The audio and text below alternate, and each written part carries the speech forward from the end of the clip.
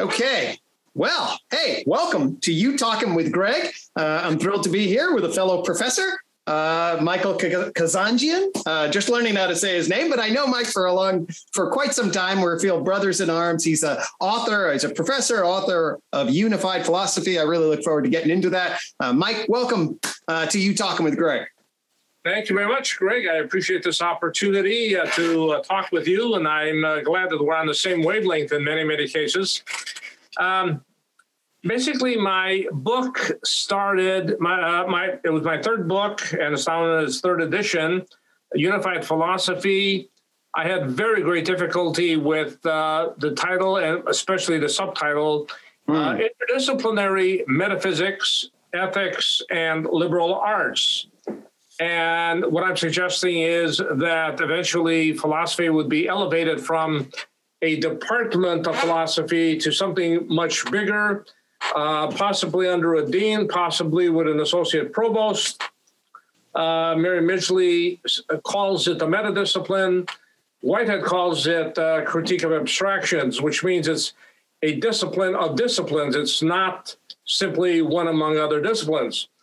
When I actually started writing it toward the end of high school. And what happened was we were asking our teachers. Actually, let me pause you just for a second, because I think you're making a really important point that I'd like to echo. And so the idea that there's a meta discipline, and then if there is, and certainly I would argue, if there is, philosophy is the meta discipline, or the opportunity to sit back and think critically about our abstractions and their organization, and the way to do that systematically is through philosophy. I just want to really echo that I certainly have come to that conclusion through my own twisted way into psychology, and back from my approach towards a more unified theory of psychology, and then found myself falling into metaphysics, ontology, epistemology. I hope we get into some of those concepts, because I realized the way I was taught them was kind of confusing. I think you're really onto some real interesting ideas about how to frame that. So I just wanted to insert that in there for the listeners, just for them to think about, hey, kind of how does this connect to unified theory of knowledge? Well, that's a big connection,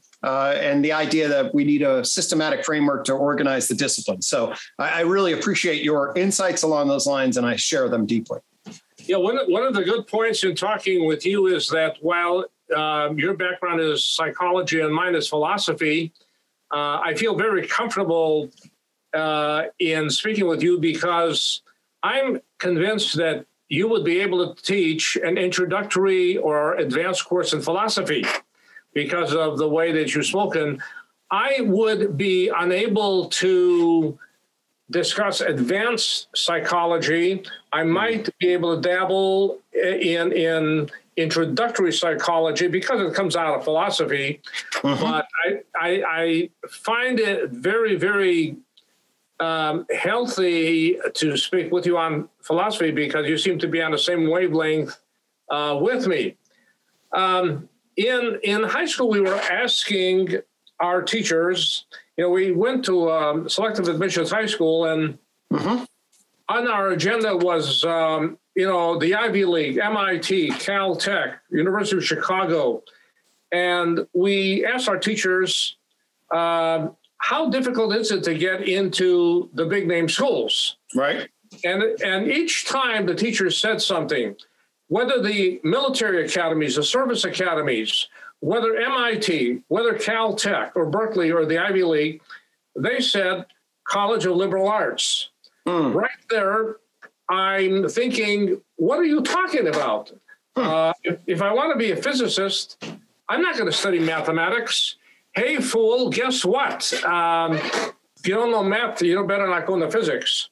Sure. Well, I didn't know that at that time. So I disagreed through high school with the idea of liberal arts. As far as I was concerned, liberal arts and general education were, quote, nonsense, unquote. Right. So when I got into college and decided on the career goals that I had in mind, kind of got swept away for various reasons. And people told me, you might go into philosophy because you like to ask questions which can't be answered. And I thought, yes, you're right. Okay, so what? Well, you should go into, why are we in a chemistry lab? Why is there chemistry in lecture? Guess what? MIT has an answer to that. In one place you think, and in one case you do. So when I got into college, I'm skeptical, and I'm suddenly reading Alfred North Whitehead. Okay. I like the guy. He can speak in normal, common English. And I like reading him. And what do I find? Unfortunately, he's a general education man. He's a liberal arts guy. And he is talking about holistic thinking. Wow. And I'm thinking, Whitehead, I disagree with you. Well, keep reading. And I'm thinking, you know what? I like the guy, and I think that, okay, he is grudgingly convincing me that philosophy is not stupid, it's not useless, that liberal arts is okay. Well, what I do is then I start writing what turns out to be my unified philosophy. So I'm writing. This is as an undergrad, or when you were an undergraduate or a graduate student, you were thinking about these issues? I started writing actually in my senior year in high school, but what I was doing was I was attacking liberal arts. Okay. But when I bumped into Whitehead, I started agreeing with him, and I started being positive as a freshman, as a sophomore in college. Okay. And I became kind of a Whitehead man. And I said, okay, I like this guy. Well, I disagree with him, but you know what? I'm beginning to disagree with him less and less. Gotcha. And so he's talking about the unity of knowledge. I think if he were here today, he would love your book, and he would be able to talk with you. How do we unify knowledge? If we were to find, I'm quoting him, I'm paraphrasing him, if we were to find a few basic principles underlying all of knowledge, it would be the best education possible. Well, it turns out that what he's talking about ultimately is metaphysics, study of reality, which underlies all of the branches of metaphysics, and he explicitly says that it unifies the arts, the sciences, technology, everything. Right. And I'm thinking to myself, he and I are beginning to agree. I can now see where he's going with liberal arts. He was planting the seeds for seeing metaphysics and liberal arts and philosophy is the same thing. So can you give me a little, and maybe this would lead up to it, but that word metaphysics is potentially a very complicated word. Yes. Can you share your thoughts about that word and what it means to you and or how you use it and apply it? Yes. Metaphysics meant for Aristotle that which is real. We're studying which is real, which then, according to Mircea Eliade, the real is God and the real is religion. So I don't see metaphysics or philosophy as being absolutely disparate, isolated from religion. There's something in there that's very strange and related. And so metaphysics is what is real. Later on, we'll get into how it is mereological, part and whole. Okay. Metaphysics is real, therefore it is the basis of everything else. Now,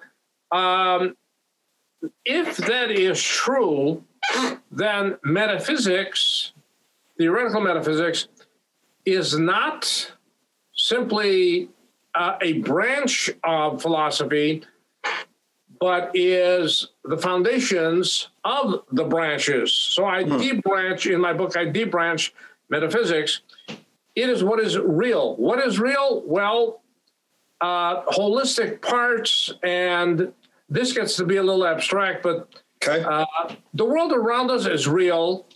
However, if you look at it in a sense, the real is underlying what we see, hear, and touch.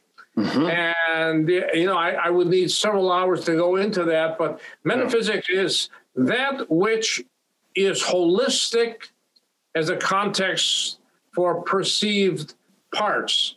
And I think that your word emergent is important here, because we don't see the real. We think about the real. We think and cognitively understand the real, emotively the real. But a pen, a pencil, rocks, matter manifest reality. They manifest something basic. Go ahead. Great.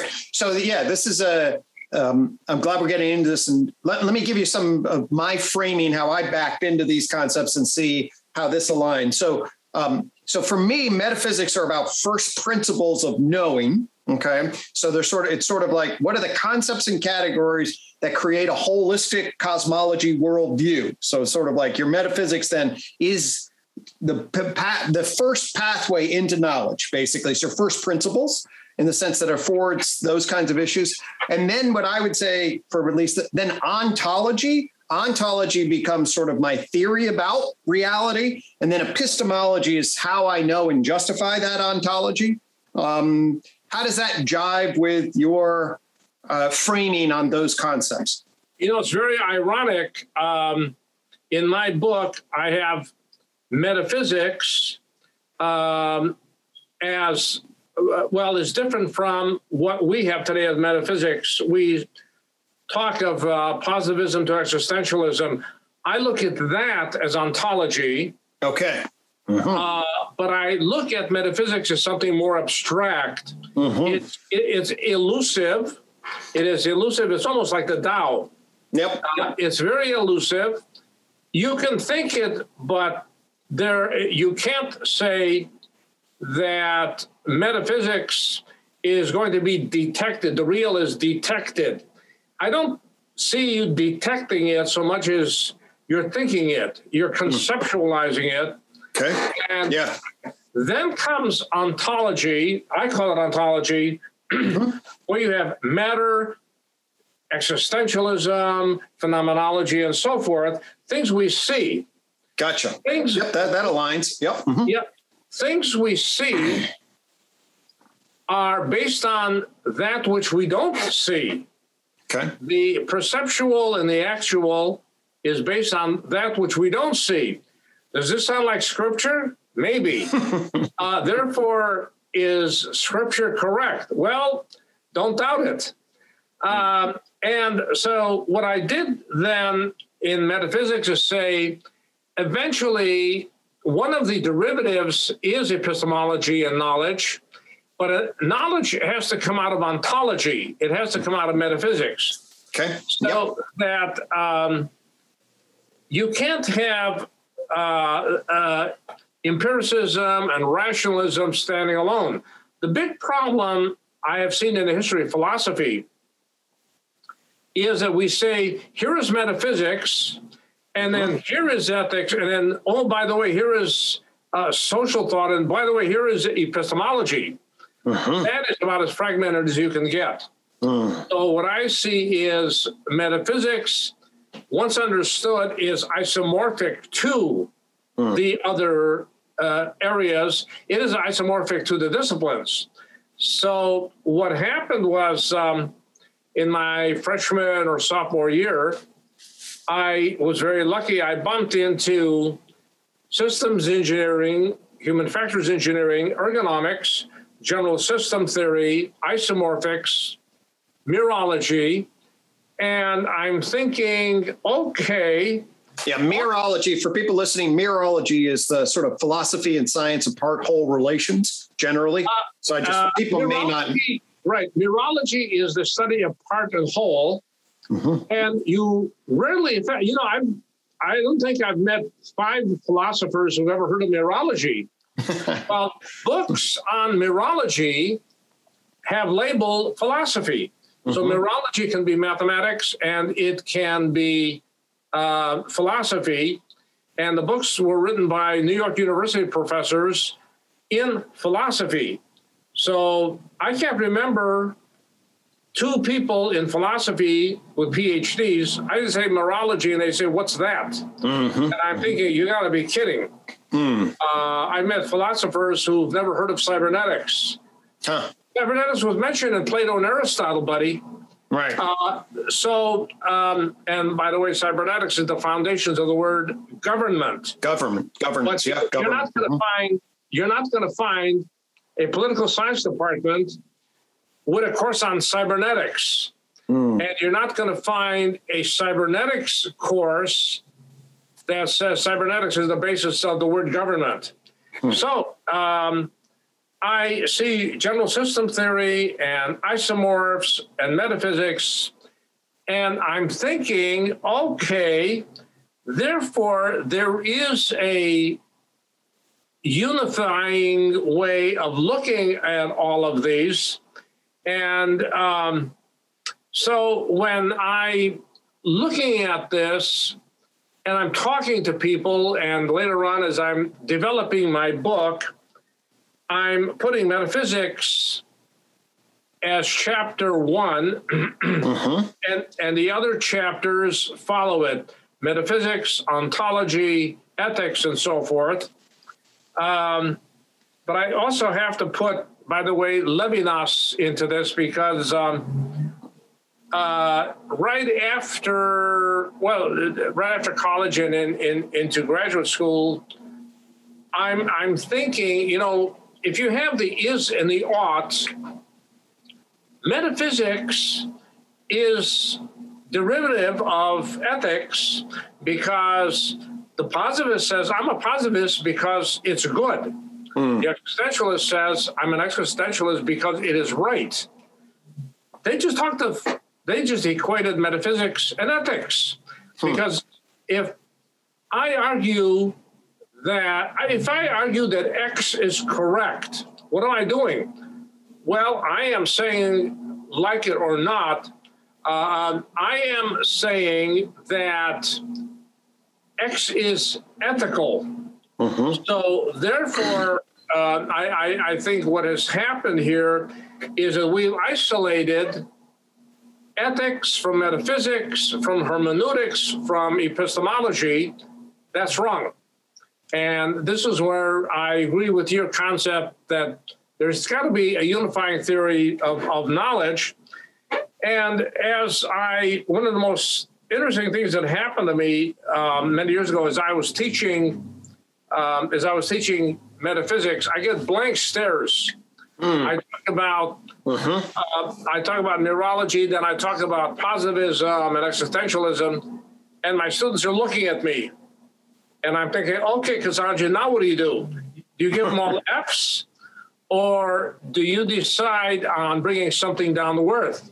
So I said, by the way, how many of you understand user-friendly thinking? All the hands go up. Well, there's a user-friendly computer, okay? Now I say you have the technology that is being developed to take account of the human. Okay, so far so good. Now they're beginning to have fewer and fewer blank faces.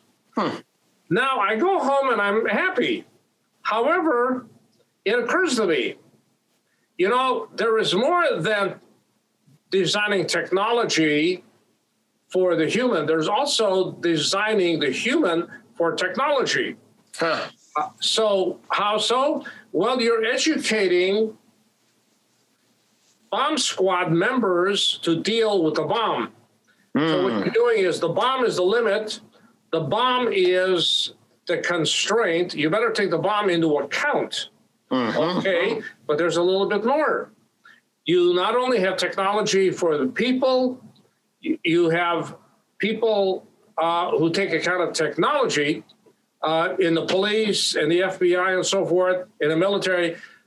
But you train, for example, people to be spies in another country. So you better take the other country into account.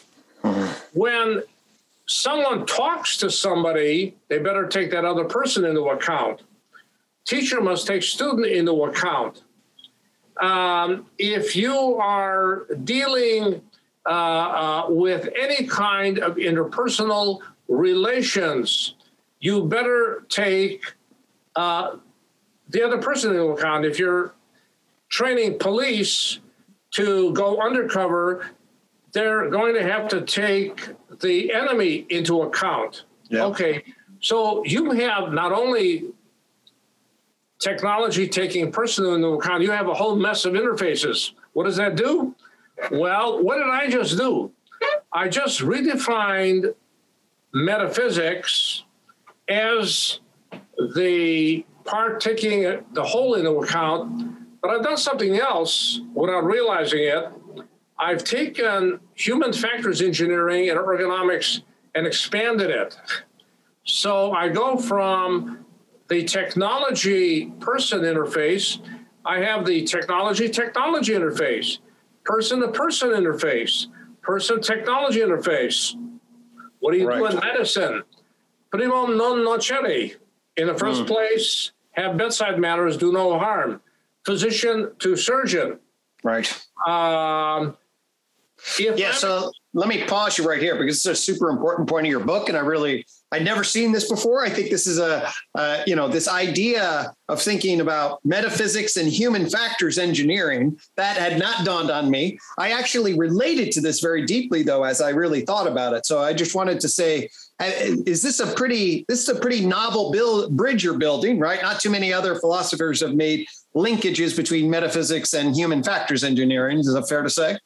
I know of no one who has done that. In fact, I think the closest you come maybe are people in philosophy of technology, but they really don't do that. I don't think, today you pick up an ergonomics textbook. The only thing you're going to see is the human factor of technology. Well, the existentialist or the phenomenologist in philosophy is going to talk about the existential factor of the material. So there is the cognitive and the emotive, which, by the way, you point out in your book, you and I are ahead of the engineers. So what implications does this have for an engineering school? A lot, because this would imply expanding ergonomics from one interface, and 100% of ergonomic books are just out of that one interface. You could expand it to 10 interfaces. For example, technology must take account of nature. How so? The bridges in Chicago are a block long or less than a block long because they're taking account of the width of the Chicago River. The width of the Chicago River is not wide. The width of the Verrazano Narrows is wide. So the Verrazano Narrows Bridge, if you're going to build that, you better take into account the fact that your bridge is going to be, what is it, a mile long? I don't know. It is long. So therefore, ergonomics would say, design technology also to take account of nature. You don't find that in ergonomics books. You can also design nature to take account of nature. How? You have a garden at home. You have a garden in big central parks. Well, the garden, you may have a garden there that's set already. You're not going to change Central Park. You're not going to change a person's home garden. So when you add flowers or add bushes, you're going to have to take account of what they have there and put the bushes and the flowers that take account of the garden that's already there. So what I do in my book is plant the seeds. I'm thinking of writing another book on this, where ergonomics depends on what I call, I don't call it human factor or object factor. I have to get something more abstract in the metaphysics, and I call it the theory of limits or limit theory, which combines, you're never going to find this anywhere. It combines human factors, cybernetics, game theory, phenomenology, virtue ethics, mirology, functions, and sets. I mentioned this to a psychology friend of mine who's a former high school classmate, and he said, wow. And my initial reaction was, you know what? All of these have something in common. All of these have in common, as I point out in my book, that you have parts in mirology which would take account of the whole or the limit. So what I did in my book is say, there is an ultimate general theory that we cannot see. We don't see parts, we don't see wholes, but we can conceptualize them. And again, MIT comes in. My ideas would have vast implications for MIT and Caltech and other engineering schools. It would expand them. But interestingly enough, the 1961 bulletin that I still have of MIT, in the classroom, in the laboratory, we act. But in the classroom, we think about what we are doing. Guess what? Camus says, the existential philosophers, we do and do and do and do, and then we stop and pause to think about what we've done. Whitehead says we have to plan a blueprint, and then we do the blueprint in building a home. So you have Camus, Whitehead, MIT justifying thinking. When you're thinking, you're thinking about something that you don't, you're thinking, but you don't see the thinking. It is a process which limits the parts. And so in my book, in the first chapter, I'm saying there is the holistic part, which you don't see. Then if you take the parts out of the whole, as Skinner, I think, probably does, the extreme behaviorists do, you have the part alone. I call it the exo part, exonominalism. That would be positivism. That would be the surgeon who does surgery. He's an expert technician, but is he ethical? So you have the holistic part, the theory of limits. Then you have the unlimited parts, positivism. Then you come down to the whole alone. And the whole alone, I was talking to somebody about this, and they said, what are you talking about? I have examples of that. Part alone would mean either you're eating junk food, you're consuming something, or it would be robots, or it would be overeating. If you're overeating, all you're doing is literally putting stuff in your mouth. Okay. Now, does that have implications for drugs? Well, we already have that in the pharmacy. Take a medication only if you need it, but if you take medication, be careful of how you take it. Okay. There are certain things that you shouldn't necessarily consume. As a matter of fact, you might be allergic to steak. Don't eat steak. But we all should refrain from poison. We all should refrain from toxicity. Then you come down to limited consumption. What is that? Eat properly. Eat properly. Don't overeat. Also eat good food. Don't eat 2 candy bars, eat one of them. I was talking to a doctor of mine, and I said, what should I eat? He said, eat anything you want, but be careful of overeating. Don't overeat. When you go to a restaurant, order as big a meal as you want, eat 10% of it and take 90 home. Mike, I might have lost the thread here a little bit in terms of, you were talking about the part in and of itself, the whole in and of itself, and then we got on to eating in terms of overeating and taking. I then was thinking, I'm not sure I was then following in relationship to overeating, eating healthy, drugs that you might use. Could you back up and maybe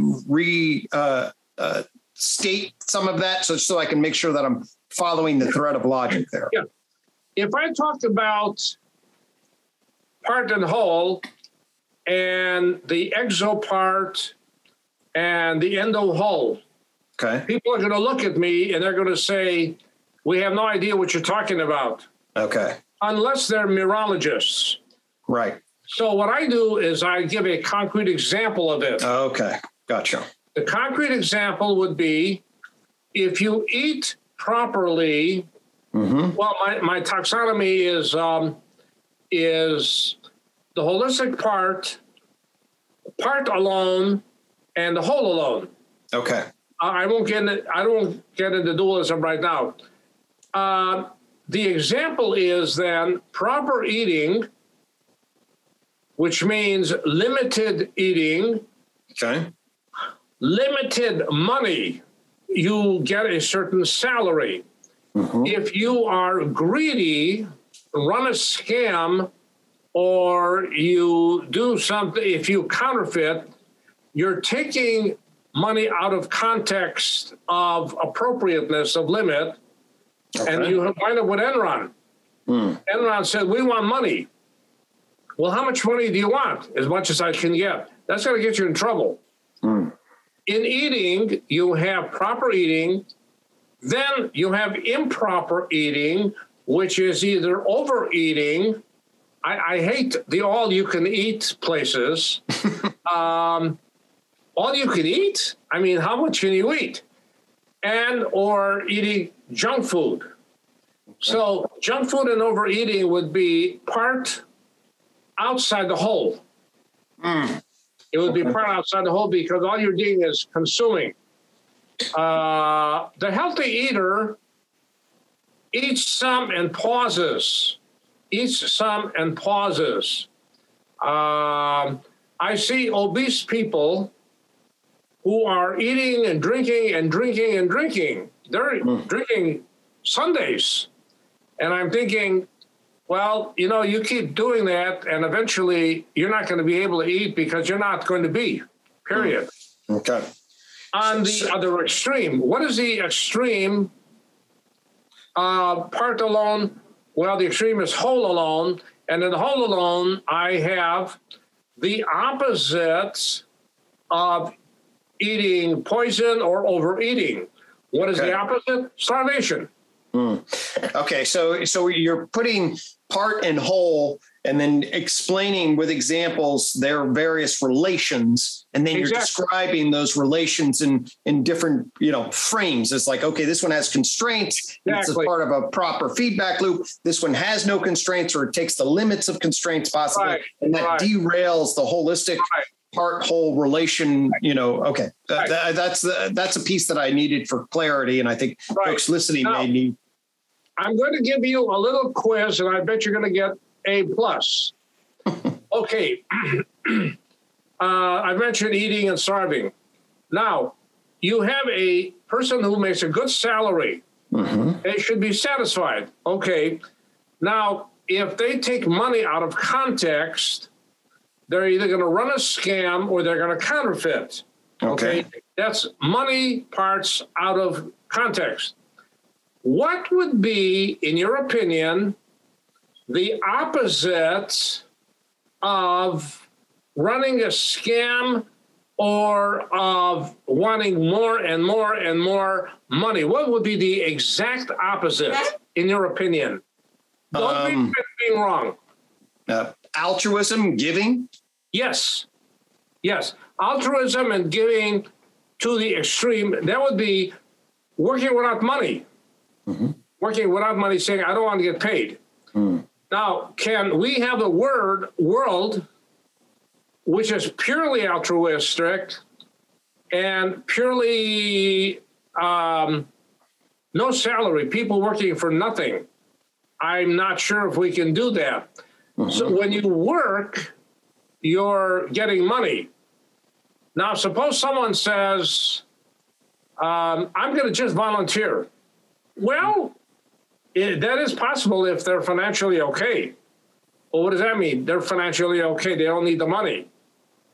So the opposite of being a crook is doing nothing. Mm-hmm. That is to say, doing nothing. So they're not working. They're putting effort, but they're not getting any money. Mm. So if you work without money, that's the same thing as starving. Mm. One thing you said I wanted to come back to, because I haven't told you this, but it sparked my interest, and I wanted us to have an opportunity to dialogue about this. And this has to do with your intersection between metaphysics and ergonomics or human factors. Okay. And the cool way you delineated the, person, technology, person, technology embedded in nature relations in your book and in some of the discussion you just gave. So I believe that this intersection of our metaphysics of ourselves, of nature and technology is absolutely central. And maybe even more central now. And let me explain what I mean by this. And, maybe we can riff off of this for a little bit. So, the tree of knowledge. The tree of knowledge then maps the evolution of complexification, starting with the Big Bang and energy information, and then the first dimension of complexification being matter. And then after that, it trails us into life, and then into mind, animal, mental dimension, and then into culture, person. Okay. And I was in 1997 is when I had that flash. I sketched it out. I was stoned one night and sketched it out, and my life changed.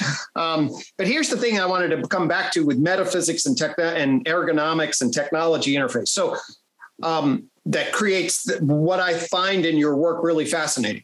So for me, I asked myself, what are these cones? I drew them out, and I wasn't really sure exactly. If you ask the question, what actually do you mean by these cones of life, mind, and culture coming out of matter? What the hell is that? And then over a year or whatever, it started to dawn on me that what life is in this model is an emergent, complexified, adaptive system. Okay. And the way that it achieves its structure, function, organization is through the emergence of a novel information processing communication system that actually has parts like genes and holes like cells, and then they communicate. Okay.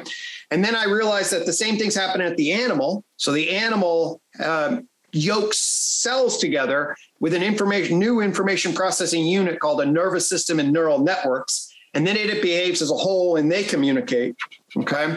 And then humans talk, and they yoke their minds together to create these culture person systems. Okay. And so each one of those emerges as a function of a novel information processing communication system. Okay. So then when you see that pattern, that life, mind, and culture emerge as these dimensions of complexification as a function of novel information processing and communication systems, when you have that frame, the natural thing is, 1, 2, 3, right? Is there a 4? That's pretty inevitable. And then what I look back on is this right at the cusp of the 20th century, you look back and you say, oh my God, the 20th century, we laid down, our technology evolved to the point now it's an independent information processing system. Okay. We built artificial intelligence systems. We're interfacing with that in a particular way. We built the internet to communicate, network that all together. So I knew then, or at least the tree of knowledge is a particular foreshadowing, that what we should see then is a digital age emerging. Okay. And then what that digital age needed is the merger between us as human beings that emerged out of nature, that have built technologies that are now engaged in information interface with ourselves. and the technology and the context. And if we get that framing right, the human factor relation between technology, our history, the context, and the future, then we can build something that will have, organized potential. If we don't get this right at all, there's all sorts of chaos or hyper-ordered control systems that can ruin the structure. So that's the fifth joint point on the tree of knowledge. And really what it was is we need a metaphysics that affords us the capacity to interface with our human natures and the technologies that's emerging. So when I saw metaphysics get yoked to human factors engineering, and I saw your general systemic model, I was like, damn, that's really fascinating. I put a new twist on that, and it created a particular kind of alignment. So I just wanted to share that with you, see what that sparks in you, see if you have any reactions to that. My immediate reaction, and even long-term reaction, is that your spectrum from matter to culture and humanity is precisely Husserl's and Schutz's and my life world, an integrated material, non-material life world, which is, in ontology, it is phenomenology. And here you are conversant with experts in phenomenology. Is then in abstract mirology, metaphysics, it is the whole part thing, with part being matter and the whole being humanity. Now, here is an issue. I've talked about the middle point, the holistic part, and the human factor thing. And I've talked of two extremes, which are distortions. Yes. If you have one distortion, the holistic distortion, you have humanity, which is anti-technology. They would even be more anti-technology than some of the Amish, much more anti-technology, because at least the Amish are saying, which technology should we accept? At least they're asking a question. On the other hand, the other distortion would be technology and artificial intelligence minus the human factor. Right. And that gets dangerous. Then you're saying, we're going to have technology taking over the world.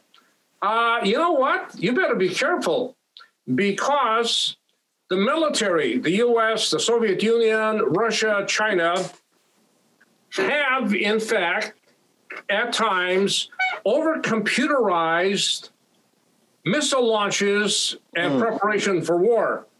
So what has happened is many people, this is work, this is not classified information, this is written in books, where a non-human system, no human intervention, spots something coming in and says, bingo, the U.S. is attacking us.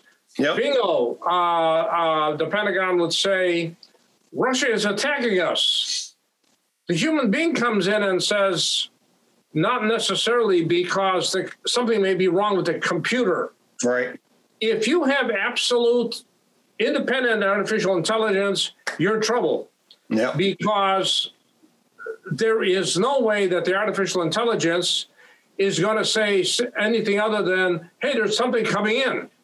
There's a story about when we created Dew Line in Alaska, we miscalculated the computer. The computer was picking up the moon. We didn't know that. The computer was saying, artificial intelligence, if you will, that Russia was sending 500,000 missiles toward us. NORAD said they don't have 500,000 missiles. They have 1,000. Okay, something is wrong. They checked with Palomar. They checked with Palomar and they said, we scrambled jets and we don't see anything up there. Who's invading us? Martians? No. Palomar said, that's the moon. What happened was we misprogrammed the computer. They were within 5 minutes of calling JFK. And McGeorge Bundy took the call, and they said, this is what we have. Bundy says, well, what's going on? We'll tell the president tomorrow morning. Finally, they concluded that if you rely only on computers, you're committing suicide. So, yes, there is the middle point. My theory of limits says you have I don't call it just human factor. I call it the limit factor on the part. And if you apply that, then you have the constraint factor on the part. Don't take the part out of the whole. And MIT Sherry Turkle has a book, Reclaiming Conversation. We have overdone mobile phones. We've overdone telecommunication. And we're losing the limit factor because we're saying, hey, we have a mobile phone. We have technology. That's sexy. No, not really. What you're doing is distorting conversation and distorting the TOK. You're distorting the holistic factor.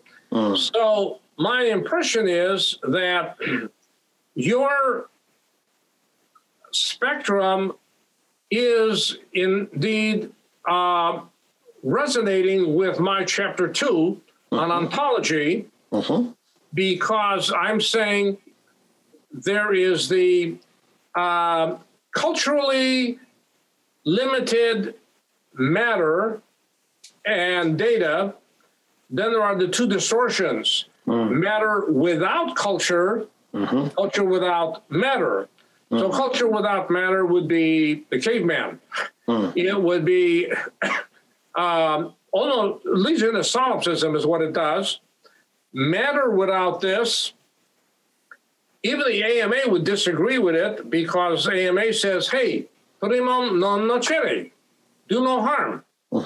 Why shouldn't I do harm? Well, I don't know. But human nature says do no harm. And, Buber and Hillel come into this because your spectrum is also taking those and Maslow into account by saying there's the I-thou relationship. Nope. If you take the material body out and just have matter, you have surgery that is not necessary. If you have no surgery, no nothing, you wind up with faith healing. How effective is that? And so this could have the implications. Should we have medicine? Well, we're human beings. I don't know what we're going to do a million years from now. I don't know. But today, yes, you have medicine. You better also have psychiatry and psychology, but in an integrated manner. My book and your book seem to update Husserl and the life world, and they update Alfred Schutz, the sociologist. And what they do is they show the problem with what I call exonominalism. I see nominalism and rationalism as together, a la Paul Ricoeur. Can you say a word or two about nominalism? I'm sure folks know about empiricism and rationalism, but they may not know, have an immediate sort of frame for understanding nominalism. Yes. The nominalists and the empiricists simply say perception is alone. We only gain knowledge through perception. Well, what the nominalist, or what I call the exonominalist, the exo-empiricist says, if perception is the only thing, you just lost a war, because in war we have misinformation. So this is where we tried to fool successfully Hitler, because we were the OSS was buying maps from Norway and Sweden to make the Nazis think that we were going to invade through Scandinavia. If you were merely empirical, and I know people like that, if you're merely empirical, merely nominalist, you're in trouble because you will believe everything you see. I would hate to see them working for the intelligence agency or the CIA.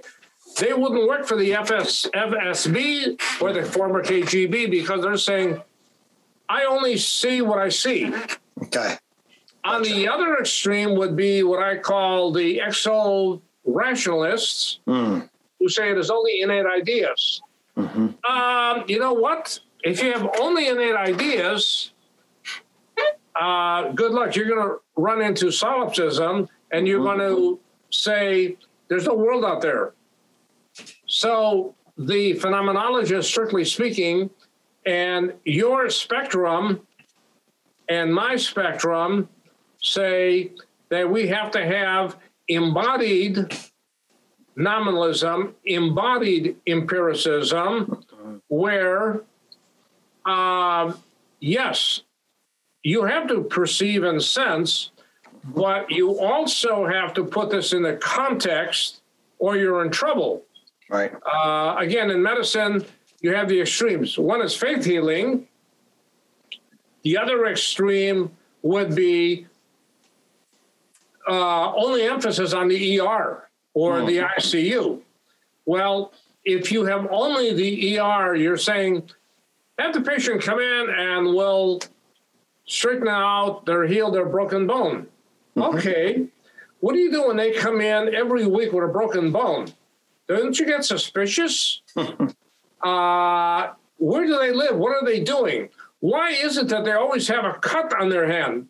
Are they trying suicide? Are they in a gang war? So if you have only sense perception, this is where I disagree with Ryle. Ryle says, if you have only sense perception, you're going to be in trouble.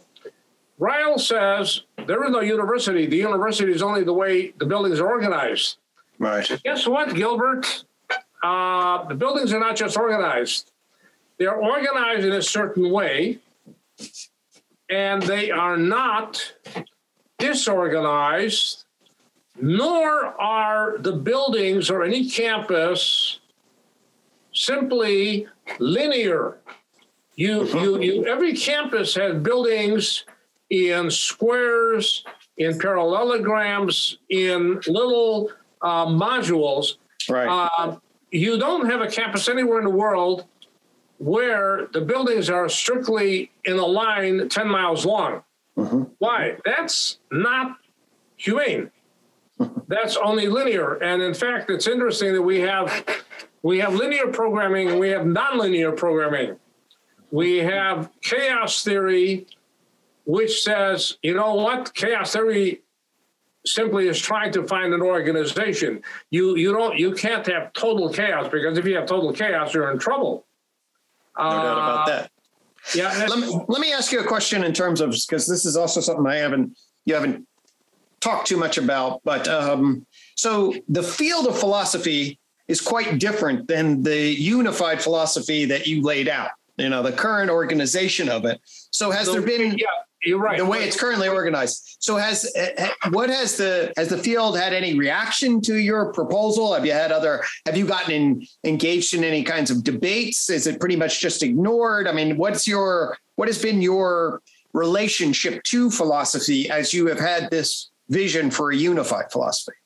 I would guarantee, as I point out in my book, that my book is unique in philosophy because, first of all, I talk about metaphysics and mirology. And I don't think there are the only people who probably might be able to converse with me are philosophers who do mirological research, such as at New York University. I'm half convinced that unless there are some in philosophy of technology, they're not going to look at my book and say, oh, yes, you're right. Because, obviously, for example, I'm expanding ergonomics. Human factors engineers probably would have to think about this. Philosophers would have to think about this before they would agree or disagree. And the other thing that I would do in philosophy, I can't think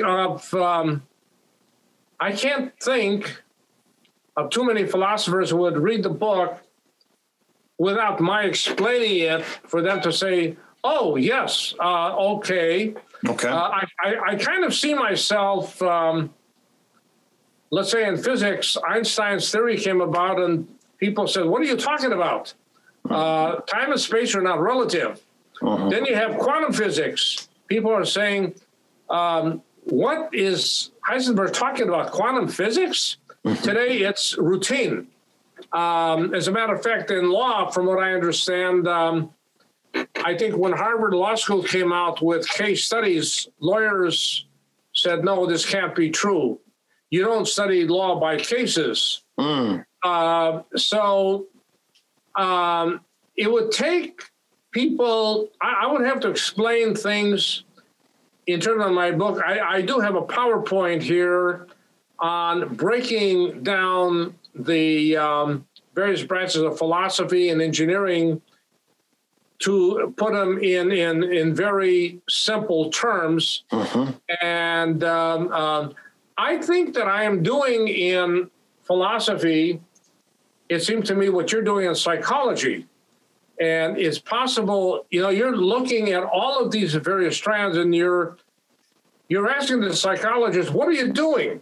Uh-huh. And my question to philosophers is, what are you guys doing? Is metaphysics really positivism to existentialism, or is there something deeper? And so what I've done in my book is I've said philosophy should be elevated to an ongoing liberal arts education. I have a feeling that philosophers will wonder about that, and non-philosophers are going to say, "Hey, philosophy is nothing. You're elevating philosophy." But I've shown in various aspects how philosophy would unify the disciplines and provide the basis of this. And my support is Mary Midgley and Whitehead, because they talk about this in a non-conventional way. I think there may be, I don't know, maybe 50 or maybe 100 people somewhere in the world in philosophy who would understand what I'm saying. Okay. And the one person who seems to understand what I'm saying is you. Because as soon as you talk about what you're doing, and I'm thinking, he's doing what I'm doing. Yep. Except that he's more conversant in philosophy than I am in psychology. Well, I think that's I appreciate that summary. I know I can relate to being like, hey, I see something from a different angle, a more unified angle, and then other people, but I put stuff together in ways that other people find much not always easy to follow. I appreciate the way, Mereology, philosophy, your broad view, the human factors, ergonomics. It's fascinating. In terms of your sort of vision for the future, we've been going about an hour now. So I like to ask people near the end kind of like, hey, what's your vision for the future and your hopes and for kind of what your work is, any additional projects or what you hope sort of education unfolds in a particular direction? What are can you share with us some thoughts that you have in those domains? I'm sending emails to engineering schools, particularly those in ergonomics, to show how I'm expanding ergonomics and showing trying to explain to them what my theory of limits is and how engineering can be the basis of liberal arts, engineering and philosophy relating to liberal arts.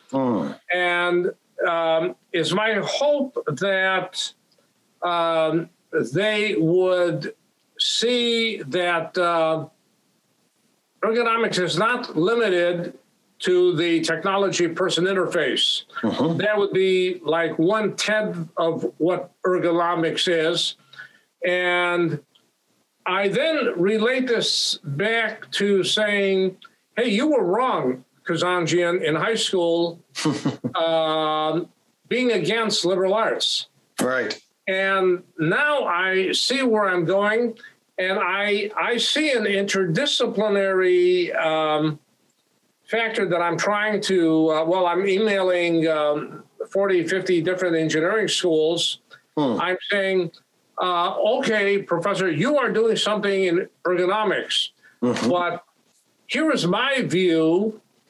I've done one book, but I'm now thinking of another book on actually outlining 10 or 15 new interfaces, which would then, and I'm thinking of bringing your ideas into this too, how this would relate not to a specific profession, but foundations of all professions. Because what we're doing here is showing an outline. Whitehead has influenced me here. An outline. When a student comes into the first year, when you're a graduate student, when you have a capstone, when you're in graduate school, is a discipline art or science? Is it technology or art science? Is the state communitarian or contract? It can't be extremes. It's either it can't be either or. It's got to be both and. Right.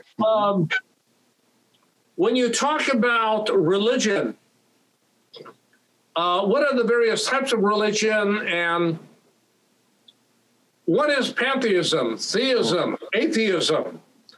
When we talk about truth, we have truth theories, inflation, deflation. We have truth theories of correspondence and contract.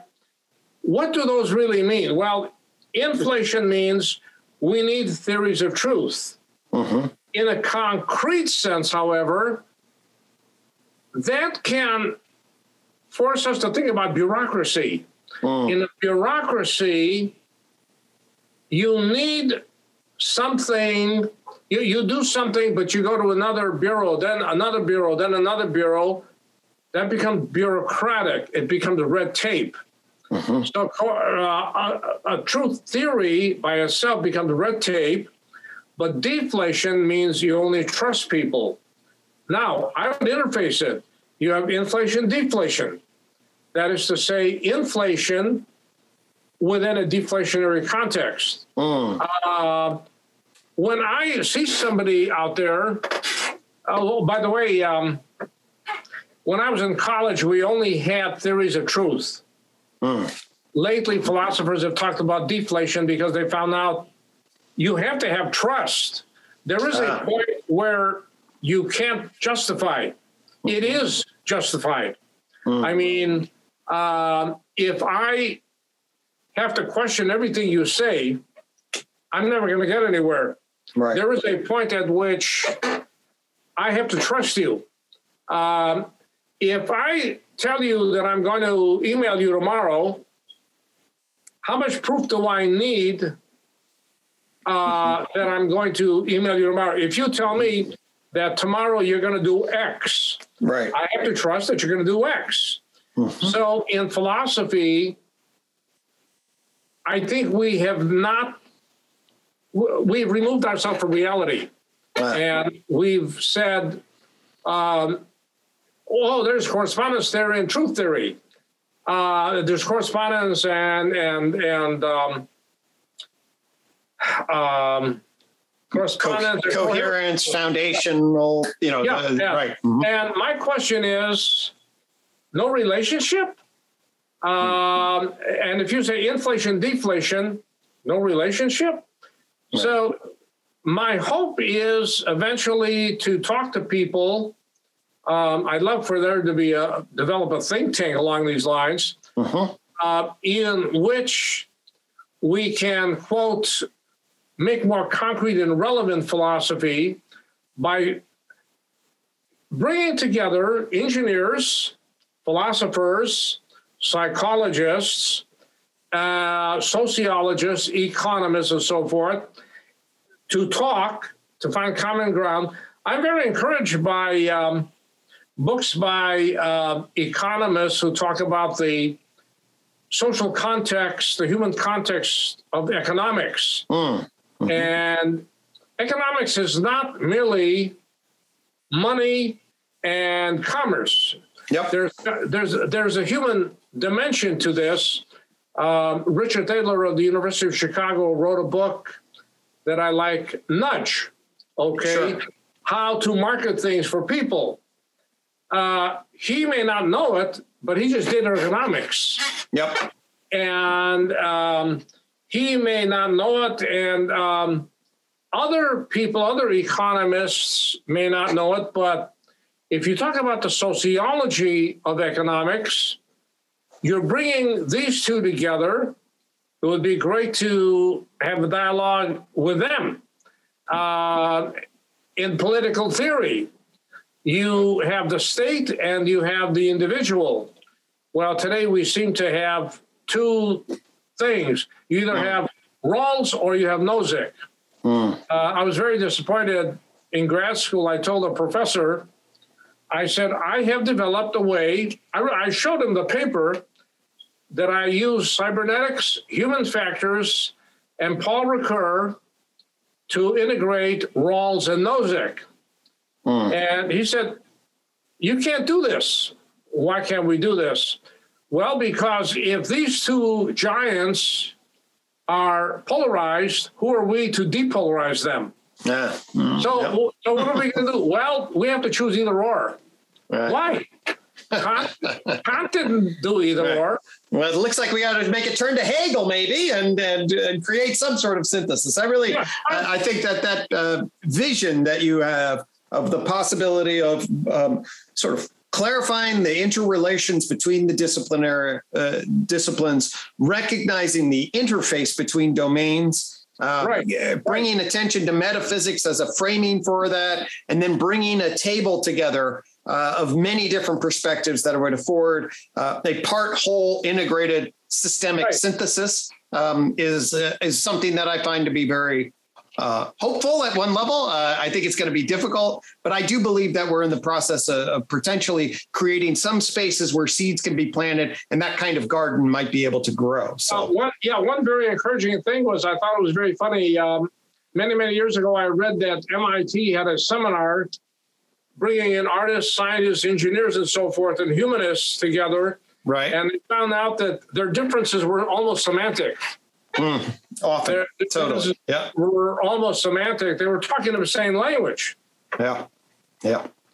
So, well, maybe movements in unified philosophy and unified psychology will afford us an opportunity to coordinate some of those efforts and bring collective intelligences together and afford us some ways that we might navigate this fifth joint point, this intersection between metaphysics and technology and nature and each other in a way that, orients us toward the potential good ethical ways of being. So, yes, I enjoyed it.